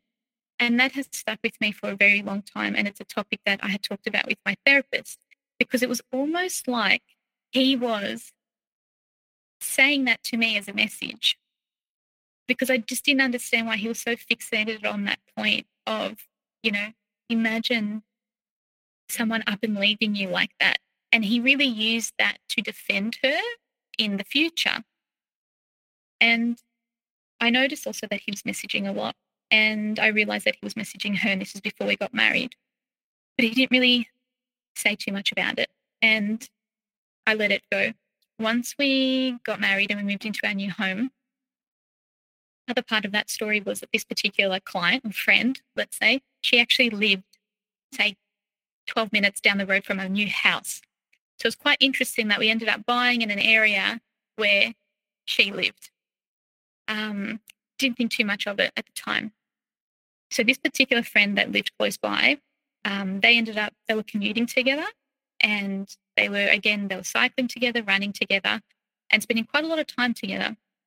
And I tried to, again, very gently, just like the way that we talked about, like intimacy, try to tiptoe around the topic that was very uncomfortable, hoping that he could open up to me. So I would ask about her and I would just try and get a little bit more information and also express that this is making me uncomfortable. And this is when the escalation really takes place with the verbal abuse, that it was, again, just relentless. So he would yell at me. He would literally scream at me. I don't even know how his volume got so loud. And he would swear at me and call me names, like any name you can really think of. I probably don't need to say what they are, but he would make me feel like I was obsessive, like I was crazy, that I needed to get a life, that I needed to have goals. If I just focused on myself, then this wouldn't be happening. I'm pushing him away. And mind you, I was working 3 jobs. I had all these friends and I was so happy at work, yet he had no friends and he only had her as a friend. And he didn't find new work. He was still in that same environment that he had for 10 to 12 years. So he made me feel like really pathetic. And that what I was asking of him to share this information on this girlfriend that he had was really, really out of line on my end, that I was asking about her and that I was uncomfortable with their friendship naturally because they were so close. And he also wasn't being honest with me either. So I would be working late, say a night or the night shift of say till 9 p.m. And he would actually be at her house having wine and cheese and whatnot. And he would keep that from me until I figured it out. And then he was honest with me. But then he would say that because I was a psycho about it, he could never be truthful about his friendship with her. But I never gave him a reason. I never raised my voice about it. I just asked him questions to be curious, to be open, to try and communicate. But he made it out like he couldn't tell me because I blew up about it. But it was him that would blow up about it as soon as I mentioned her name. So it got to a point where he was so protective of her because he's like, she's such a good person. She's like my sister. You don't even know her. And I just thought, and I would say to him, like none of his family and friends knew about her and their friendship. And I said to him, if your friends knew about her and your friendship with her, they would also think it's not normal. So I would challenge him and say, why don't you actually talk about her to them? Why don't you tell your family about her? And he would never answer those questions. They would message each other all the time. It was daily. And again, I got into such a tortured emotional state that because I was so obsessive with wanting to look at his phone and see these conversations, again, I was trying to catch him out. And I could see that the conversations that we're having were not okay and that his behavior was not okay. But it was almost like the conversations were somewhat in code. So it was really hard to like pinpoint exactly, if that makes sense, that something was not quite right. I couldn't say really catch out that say he was having an affair with her, but it was just, there was still too much communication for, say, a couple, or one half of the couple to be okay with. We had gone on holidays together and she would message him, and I found messages like "I miss you" and whatnot. And these were also escalation points, because once he found out that I was looking at his phone, that became a really big problem. So I remember we were in Bali and he was just screaming at me, and we were in the street and he was saying, you know, like that's, you know, he can never trust me again because I looked at his phone, and, you know, our trust is completely broken and we can never get it back. And he doesn't need to be with me. He's choosing to be with me, and that I'm so ungrateful, and that I don't contribute to the relationship. And it was always turned back on me. Nothing I could say. I couldn't even get a word in because he would just keep talking for a very long time. You know, there were times where like he was screaming so loud that I was worried, like that the neighbours would hear, for example, and I would like close the windows and the doors because I just felt so ashamed and humiliated. And it got to a point where this was happening for, gosh, like a year or two, where she was on the scene and he was still very close with her, and there was nothing I could do to get him to even meet me halfway with that topic. And then I found a half-naked photo of her in his laptop. And this was a huge moment for me where I thought, I can get out, like I can leave. I don't have to put up with this anymore because he's lying. This is disrespectful. Like he's verbally abusing me. And this is my evidence, basically. And it was the worst feeling in the world finding that photo too. It's that feeling of feeling so sick and like your whole world is like just crumbling like on top of you, basically. And I just wanted like the earth to swallow me up because I had already experienced so much anxiety with this situation, and I was so fixated on it. And just my nervous system was just completely fried because it was constant. It was the constant me needing to know, wanting to know, not understanding what was happening, and him just like pushing it back on me and just making it really difficult for me to get just a decent answer out of him. But again, he talked his way out of that, and I believed it. And his excuse was, mind you, she had a boyfriend this whole time. And his excuse was, well, first it was a progress shot, you know, because he trained her. It's a progress shot. And I knew very well that it wasn't a progress shot. Then he changed the story and he said that she was feeling insecure, so she just wanted his opinion on how she looked because she felt like maybe her boyfriend didn't look at her in that way. And it just kept going and going. So the story changed. And there was also that part of me that thought in that time, where am I going to go? If I leave him, like, where am I going to go? So I felt really trapped and I felt really alone because by this stage I was very isolated too. So this is like 2 years after we got married. I was so isolated. I barely saw my friends. They obviously lived an hour and 40 minutes away. My family barely came to visit because I knew deep down they couldn't stand being around him. And they wanted to see me, but I had become really like even more introverted and I was so exhausted. I was feeling, because of all this emotional like turmoil that I was experiencing, like I just had no energy for anyone or anything. So I would go to work, put on a happy face, love what I did, and that really got me by again. And I was so lucky. Yeah, I just didn't know who to turn to and I just refused. I still wanted to protect him. So I had this silly mentality of being like, I need to protect this relationship at all costs. And I wouldn't budge from that no matter how gosh, even not even upset. It was so much more than being upset. It was literally torture, that feeling of going around in circles. So I guess to wrap that part of the story, like I will never actually know if anything happened between them because he denies all of it.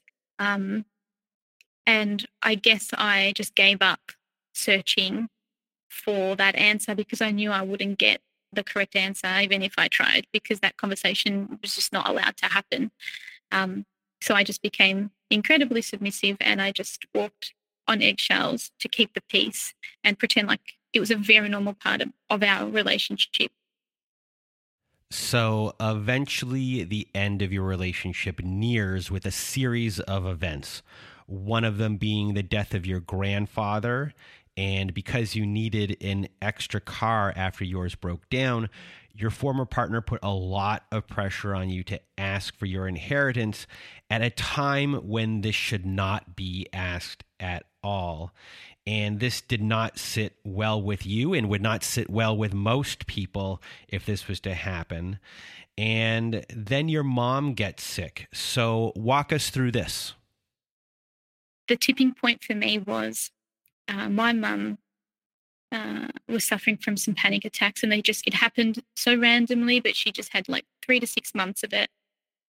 And I remember he was just not considerate or compassionate whatsoever. And I remember wanting to spend so much time with her, and he would make it really hard for me to spend time with my family because he was always critiquing me, and he was always making me feel bad for spending time in those very rare moments that I went to visit or whatnot. And his reaction to me wanting to help her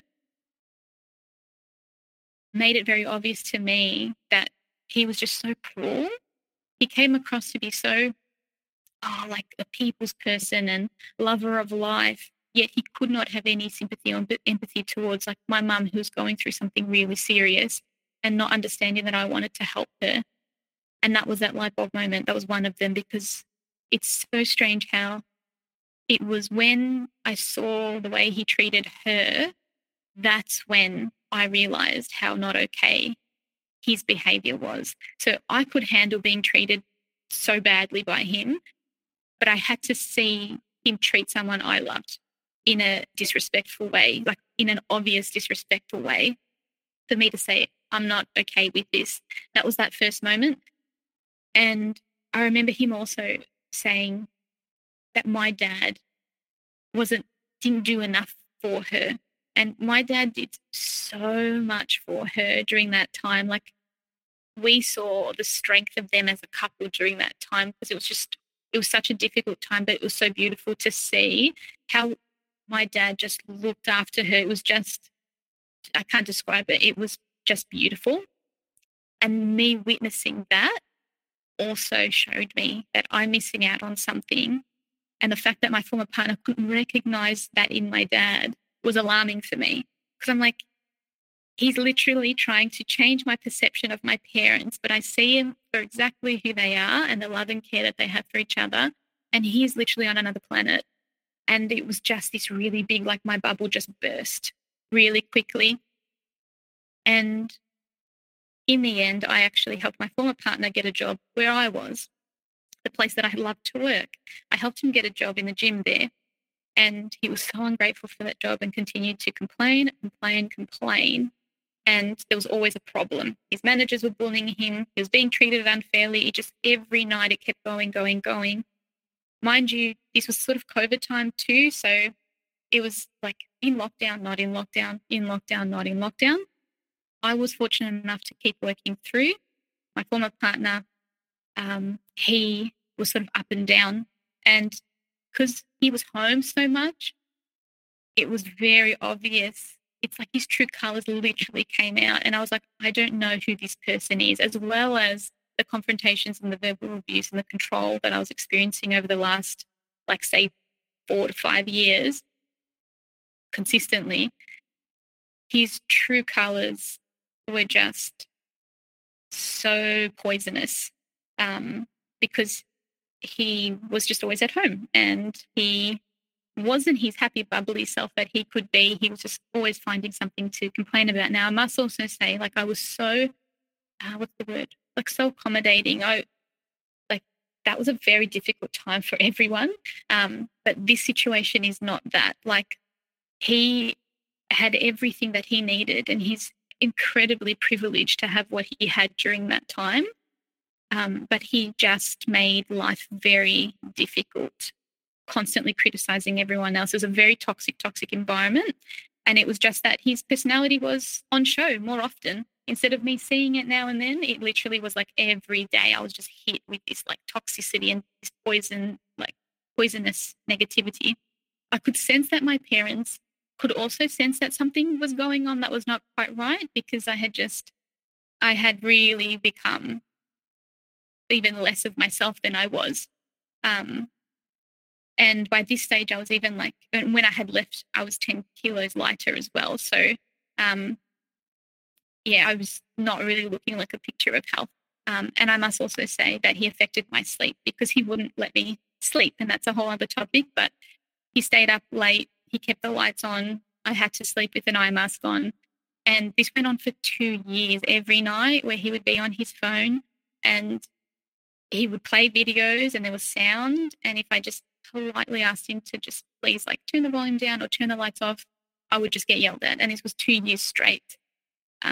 Again, I don't even know where those 2 years went, but it was, I don't even know what to say about that, to be honest. I think I still struggle to like comprehend that I, in quotes, was resilient in that aspect too. When the bubble burst and I took my rose-colored sunglasses off, I thought, okay, you've got to be strategic about this. You have all of these experiences with him. And in my head, again, I just didn't think it was good enough to leave. I kept telling myself, I don't have the right to leave. Like, it could be worse. Maybe I'm exaggerating. I didn't really want to believe what the reality was. But I was like, you have to test him. So I did. We were driving into work together. And as usual, he was running late. And he says, we're going to be a bit late. I'm running overtime with my client.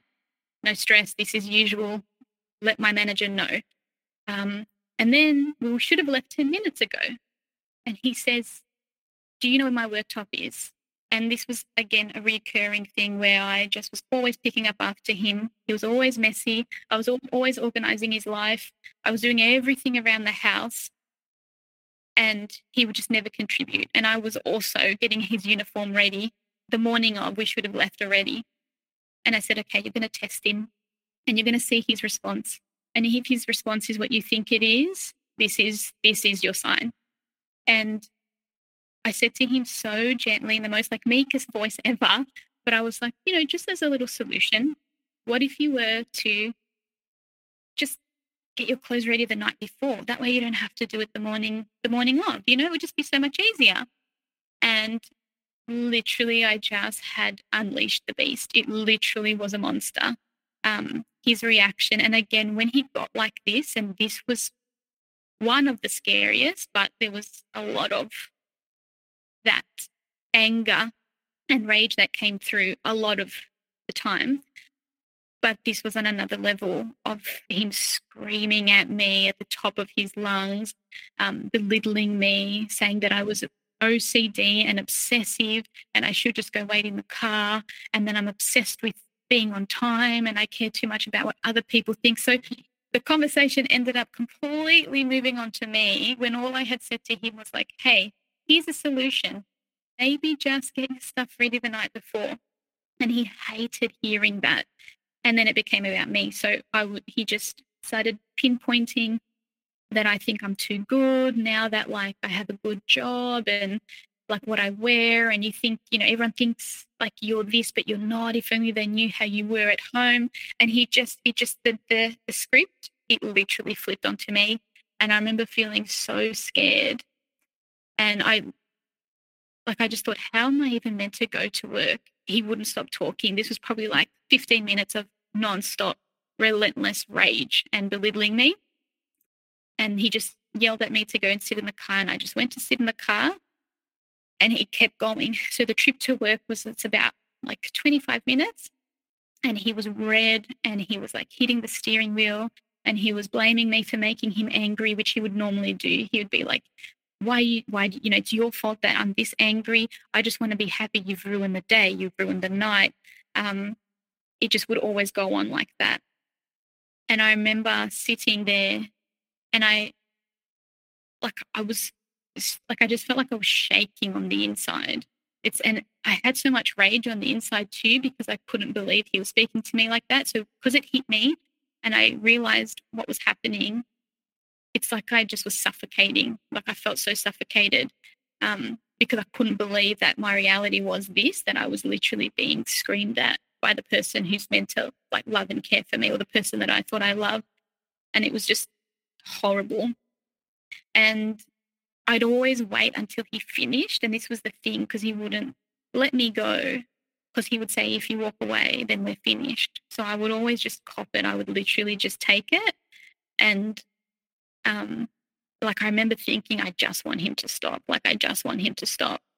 And then eventually when he did, I went into work, and I remember like really trying to hold back the tears, and I just put on a brave face, and I thought, wow, this is my sign. Like this has to be it. Like I can't keep doing this anymore because I'm not even like compromising. I'm literally like meeting him on the other side of the field, which is on his side.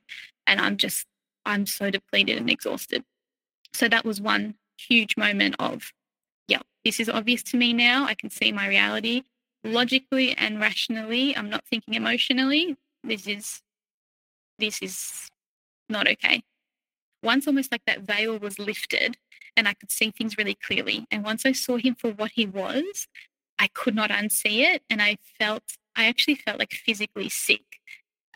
Thinking about him and being around him, like it got to this point where I was like, wow, I'm so repulsed by you, because you are not who you say you are, and you're so cruel, and you're not a good person. Everything happened really quickly at this point. I don't even know how I managed to find the courage to do it, but I was on a mission and I had to stay focused. And he actually brought it up one night, and he confronted me, and he called me out. I was so, like depleted, and I was exhausted, and I had nothing left in me. But thankfully, he actually confronted me as he would usually. And he said, why are you being like this with me? You're making me feel like, I'm non-existent. Do you know how hard it's been for me over the last few years? And then it just became about him. You do this, you don't do that, etc., etc. And then he said, and I couldn't even say, I was frozen. I could not say a word because I was still so scared. And he said, if you leave me, this is what I want. I want the house, and I want that new car, etc., etc. And in my head, I'm like, this is it. Like, this is it. We're done. Like, he knows we're done. And that felt like quite a positive thing for me in a weird way. But he just became a different person. I didn't recognize him the way he was speaking to me. And the next day, we did have a fight. And the next day, as he usually would be, normal, like nothing's happened, whatnot. Our lockdown had lifted at this point, and I wanted to see my friends really badly. So I just said, I'm going to stay with them for the weekend. I'm going to see them. I haven't seen them in months. And it was like, again, perfect timing. And I went to their house, and I remember the goodbye hug he gave me. It was like so empty. His eyes were just cold. There was nothing behind them, but his face, shrill expression, looked like he was sad. And it just made me feel so uncomfortable because there was just no authenticity behind that sadness. But he was really trying to suck up to me, essentially. And I saw my friends, and I literally told them everything that I had to say from start to finish. And I thought, there's no turning back now. And I had never felt so relieved to be so honest, because they could see a few things, but again, they had no idea how bad it actually was. And then I didn't want to go home because I was like, I can't go home now. And thankfully I had this car, obviously, to get me around. And my parents were still overseas sorting out everything that happened post my grandfather passing. So I reached out to my brother and his wife. And I said, do you mind if I come visit? We're having, my former partner and I are having a bit of trouble. Like, can I come? And my brother instantly, like 100%, of course, come. And I ended up going there, telling them everything too. So in this literally a weekend, a Saturday to a Sunday, it was just like story after story and just honesty after honesty. And my brother and his wife, like, there is no way you're going back. Like, if you decide to go back, we're going to lock you in your room. So I had to think of what was next. And the next day would have been a Monday. And he would have been at work for 8 hours. And my friend and I'm so thankful. Like, there was just no doubt in her mind. She took the day off. We ended up driving, obviously, an hour because I had gone back home. So we had to drive an hour and a half, an hour and 40 to my house. And while he was at work, we packed all my personal belongings. And it was just a mission. We filled both 2 cars up and then drove back home. And what I ended up doing was I was at this point of no return, and there was no way that this could be saved. There's no way. And I knew that. And I didn't want this to be saved because this was way too far gone in terms of a relationship. So I ended up writing a letter and leaving it on the kitchen counter because I didn't even want to talk to him. I did not want to hear another excuse, and I didn't want to be dragged back because I know he would drag me back with his words. He would always find a way to make me feel like I was his queen, that nobody would love me as much as he would love me. No one would treat me like he would treat me. And just before I had left, he also said the words to me. He goes, "If you leave me, where do you think you're going to go? You can't go to your parents. How embarrassing for you. That's so embarrassing." And that would have been a comment that would have manipulated and controlled me in the past, but it didn't work this time because I thought my family are so supportive. They will do anything for me. And this whole time, my problem was that I didn't realize how much they would actually do for me because they have been as solid as and supportive as they come. So I left, and it was adrenaline. That day was I was full of adrenaline. And in my head, I kept thinking, I don't have the right to do this. I don't have the right to leave. That's how skewed my decision-making was, because I wouldn't make decisions for myself because he would always make them for me. But somehow I just found this strength to just action after action. It was literally step by step. And I got home and my friends were there, and I remember I went back into my old room, and there was like, we had boxes and boxes. And I remember just like filling the room with boxes and thinking, oh my gosh, this is my new reality. My life has been turned upside down. But I had never felt more safe. Like, as soon as I stepped into my family home and I knew that everyone had me, like that safety was, it kind of, it took away like all the pain or the heartache or the fear that I was facing, or that like I was going to face. And then I remember that night I had the best sleep that I ever had for years, like, because I just felt so safe. And because I just was never allowed to really sleep on my own terms either for so long. And then once we kind of kept it from my parents because they were going through a lot overseas as well. So we didn't want to worry them, and they could tell something was wrong. And as soon as they found out, my gosh, like they were just so relieved. They didn't even bat an eyelid. They were just so happy that he was out of our life. And they didn't even really want to know too much detail at that point. My mum knows everything now. My dad doesn't. And I can't bring myself to actually tell him exactly what happened, because he's already so furious, and he doesn't even know, like, he knows a quarter of the way he treated me, and he knows because he saw how he treated my family. And I can't allow him to know more than that because I don't even know what would happen. So had to keep that, pretty under wraps. So how did your former partner react once you left the home and the relationship for good? So I guess once I left, I was so apprehensive of his reaction. I was really trying to rev myself up about that, but I had to just let it go. Essentially, he was calling me nonstop, messaging me nonstop. He was sending me photos of me. So what he would do was, he used to take all these photos of me even when I slept, but he never would send them to me. And when I would ask him to send them to me, he'd get really angry at me that I was too demanding and like I don't need to see them. But once I left him, he sent me all these photos of me to try and like get me back into that love bubble again. And he was using all these words to try and manipulate me and make me feel really loved, and that he was willing to move mountains and that he was willing to see a marriage counselor. But our whole relationship, he had completely refused to see anyone.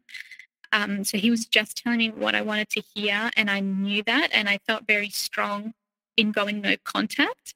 And I made it very clear to him that I was not ready to speak to him until I felt like it. And my family was so supportive. They even helped block him from contacting me. The only way he could contact me was emails. And I just had to, I felt so much guilt in leaving. And I know that they say that that is a very common feeling. And I didn't really feel shame as much as I felt guilt. The guilt really ate at me for a very long time. That was so hard for me to process, because I just thought, oh my gosh, how bad am I for doing what I did? I can't believe I just picked up my belongings and left. He's going to be so devastated. I've left him on his own. And this was, again, that psychological programming I had of taking care of him all the time. So I had to be really strong, and I just ignored. I read what he said to me, but I ignored everything that was coming through.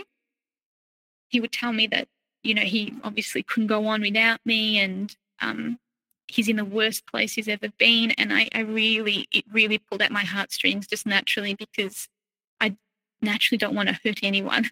Like, I don't want to upset anyone. But this just had to be done. I had to really put my foot down. I then ended up writing these 2 emails to him in so much detail of the things that he had put me through, so that he's had so much clarity as to why I left the way I did, to be like, hey, this is the white elephant in the room, take accountability. And I just laid it all out. And he's got those emails, and he could never reply to me. So in messages later on, he said he tried to reply but kept crying. He never, ever acknowledged those emails. And the only apology I ever got from him, he never apologized to me in the 8 years we were together. And I only got one apology from him, which said, after all that, he said, I'm sorry for the way that you felt or the way that I made you feel. I can't read your mind. Thank you for telling me all that. And it was just like almost slap in the face every time he messaged me, because, again, white elephant in the room, but could not take accountability for how he had treated me. And I had to also make peace with that, because that was not for me to carry. That was not a burden for me to carry. So moving forward, we only communicated via email, and I only spoke to him when it came to legal matters. I just absolutely ignored any other emotive language used or any emotive discussions used, because I know that that's how he taps into people to really get them on his side. He did unexpectedly visit our house on Christmas Day without us knowing, and I had heard the knock on the door, but thankfully no one else did. I didn't think it was him. I just thought it was a knock on the door. It was him. He actually left me a birthday present, which, again, he never, ever has. And it was a creative book, which, again, is in line with my hobbies, which is very obvious as to what he was trying to do there, because he never tapped into my own hobbies. And that was really confronting. In terms of the divorce, I filed for divorce, and it did take quite a while because he wasn't responding. So the tricky part was that in emails, he was really nice to me. This is the thing. He was talking to me like I was his friend again. And I had to keep everything incredibly blunt. And we finally managed to get the paperwork signed off. I paid for it all. In terms of settling the property, that has taken almost 2 years to settle the property. And again, it was any control that he could have of me, he would do it in the most subtlest of ways. If he could prolong a process, he would. And he would stretch it out as far as he could. So again, his messages, his emails were really polite and professional, but it was the actions that he took to delay every single step of the way that has obviously really stretched out this process. So he's buying me out of the house that we owned. And coincidentally, We are absolutely nearly there. And yesterday, we're almost at the last step of, I guess, completing that paperwork. But it has taken a lot out of me, like the legal communication, patience, paperwork, hearing from him in that capacity has been really stressful to my system. And then but I'm so close. So patience really pays off, but it's been very hard. And in terms of healing, I delved into that straight away without question. I went to see a therapist and it was eye-opening for me, and I focused on myself. It was, when I left, it was very much like I'm putting myself first and I love myself more, and I will do everything I can to reprogram like all the hurt that's been done to me, and get myself back on track. I then also did coaching with a specific narcissistic abuse therapist for 3 months. And again, eye-opening and so nourishing and so healing. And the healing journey continues. Like, it absolutely continues and will not stop, because there's always something that pops up that's a light bulb moment or a flashback or something that's really unsettling, or something that's triggering. But it just will ebb and flow. And I know that that's part of the journey. And I'm in like such a better place. Life is so magical now. And like, considering the challenge, this is a much safer side of the fence to be on after all that. And if you have any words of wisdom for everyone listening, what would they be? I would say definitely lean on your friends and family. I took way too long to talk about what I was going through, but I understand that I had to be ready to. And my family says this a lot too. They were like, you had to see this for yourself. And it's exactly what happened. And I got out, but I wish that I wasn't so stubborn at the same time. So if I could probably say anything, it's don't be afraid to talk to your family and friends and see what their thoughts are, because that could potentially get you out sooner. They can provide support. They can see things from a different angle, because when you're in it, it is so hard to see what is actually happening to you. And the longer you're in it, the more that you get used to that environment. It's not until you remove yourself that it becomes really clear. Well, Citrine, can you believe that we made it this far? We did. I do believe it. I think, yeah, we did it. We did it. And this has been a while in the making. It has. And even today we were, people won't hear it, but, we were talking in between a lot of different parts. And, you did a really good job telling your story today, making it clear for everyone, and really giving people, a glimpse into your life and how you dealt with things, how you were feeling, how you just maneuvered through things. And you just really let it all hang out here for everyone today, sharing your story. And I can't thank you enough for being here with us today. Thank you. I really hope that it is clear and concise for all. And it is a very complex situation for those that have experienced it. So, thank you for having me on, and I really appreciate the platform that you've provided. So thank you. Well, thank you, Citrine, for those words and being our guest once again. And if you want to be a guest like Citrine was today, please do go to our website at narcissistapocalypse.com. Top of the page, there's a button that says guest form. When you click on that button, it takes you to our guest form page. There you can read all of our instructions and either send us an email at narcissistapocalypse@gmail.com or fill out our guest form and press the submit button. And please do send it in the format that we ask for. And if you are someone that needs support, we at narcissistapocalypse.com have a support group. So at narcissistapocalypse.com, top of the page, you'll see a support group button. And when you click on that button, it takes you to our very own safe social network. Inside, you'll see that we have Zoom meetings every Wednesday night, Thursday afternoons, and Saturday nights. We also have forum boards for you to post on to get the validation that you need or advice from other survivors just like you. And you are there as well to give all of your validation and advice to survivors just like you as well. You're there to share your experiences, make friends on there as well. It's a really wonderful group of people who are in our support group. So if you need support, join our support group today.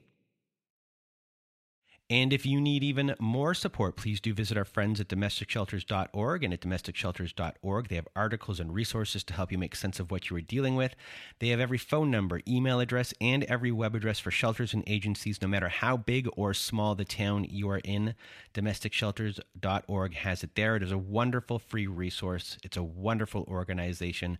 So domesticshelters.org if you need extra support.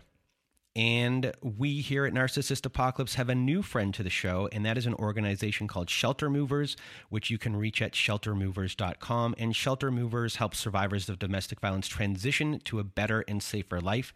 And they are currently just a Canadian company, but they're looking to be spreading into the United States. It's a volunteer organization, and it's a donor-supported charitable organization as well.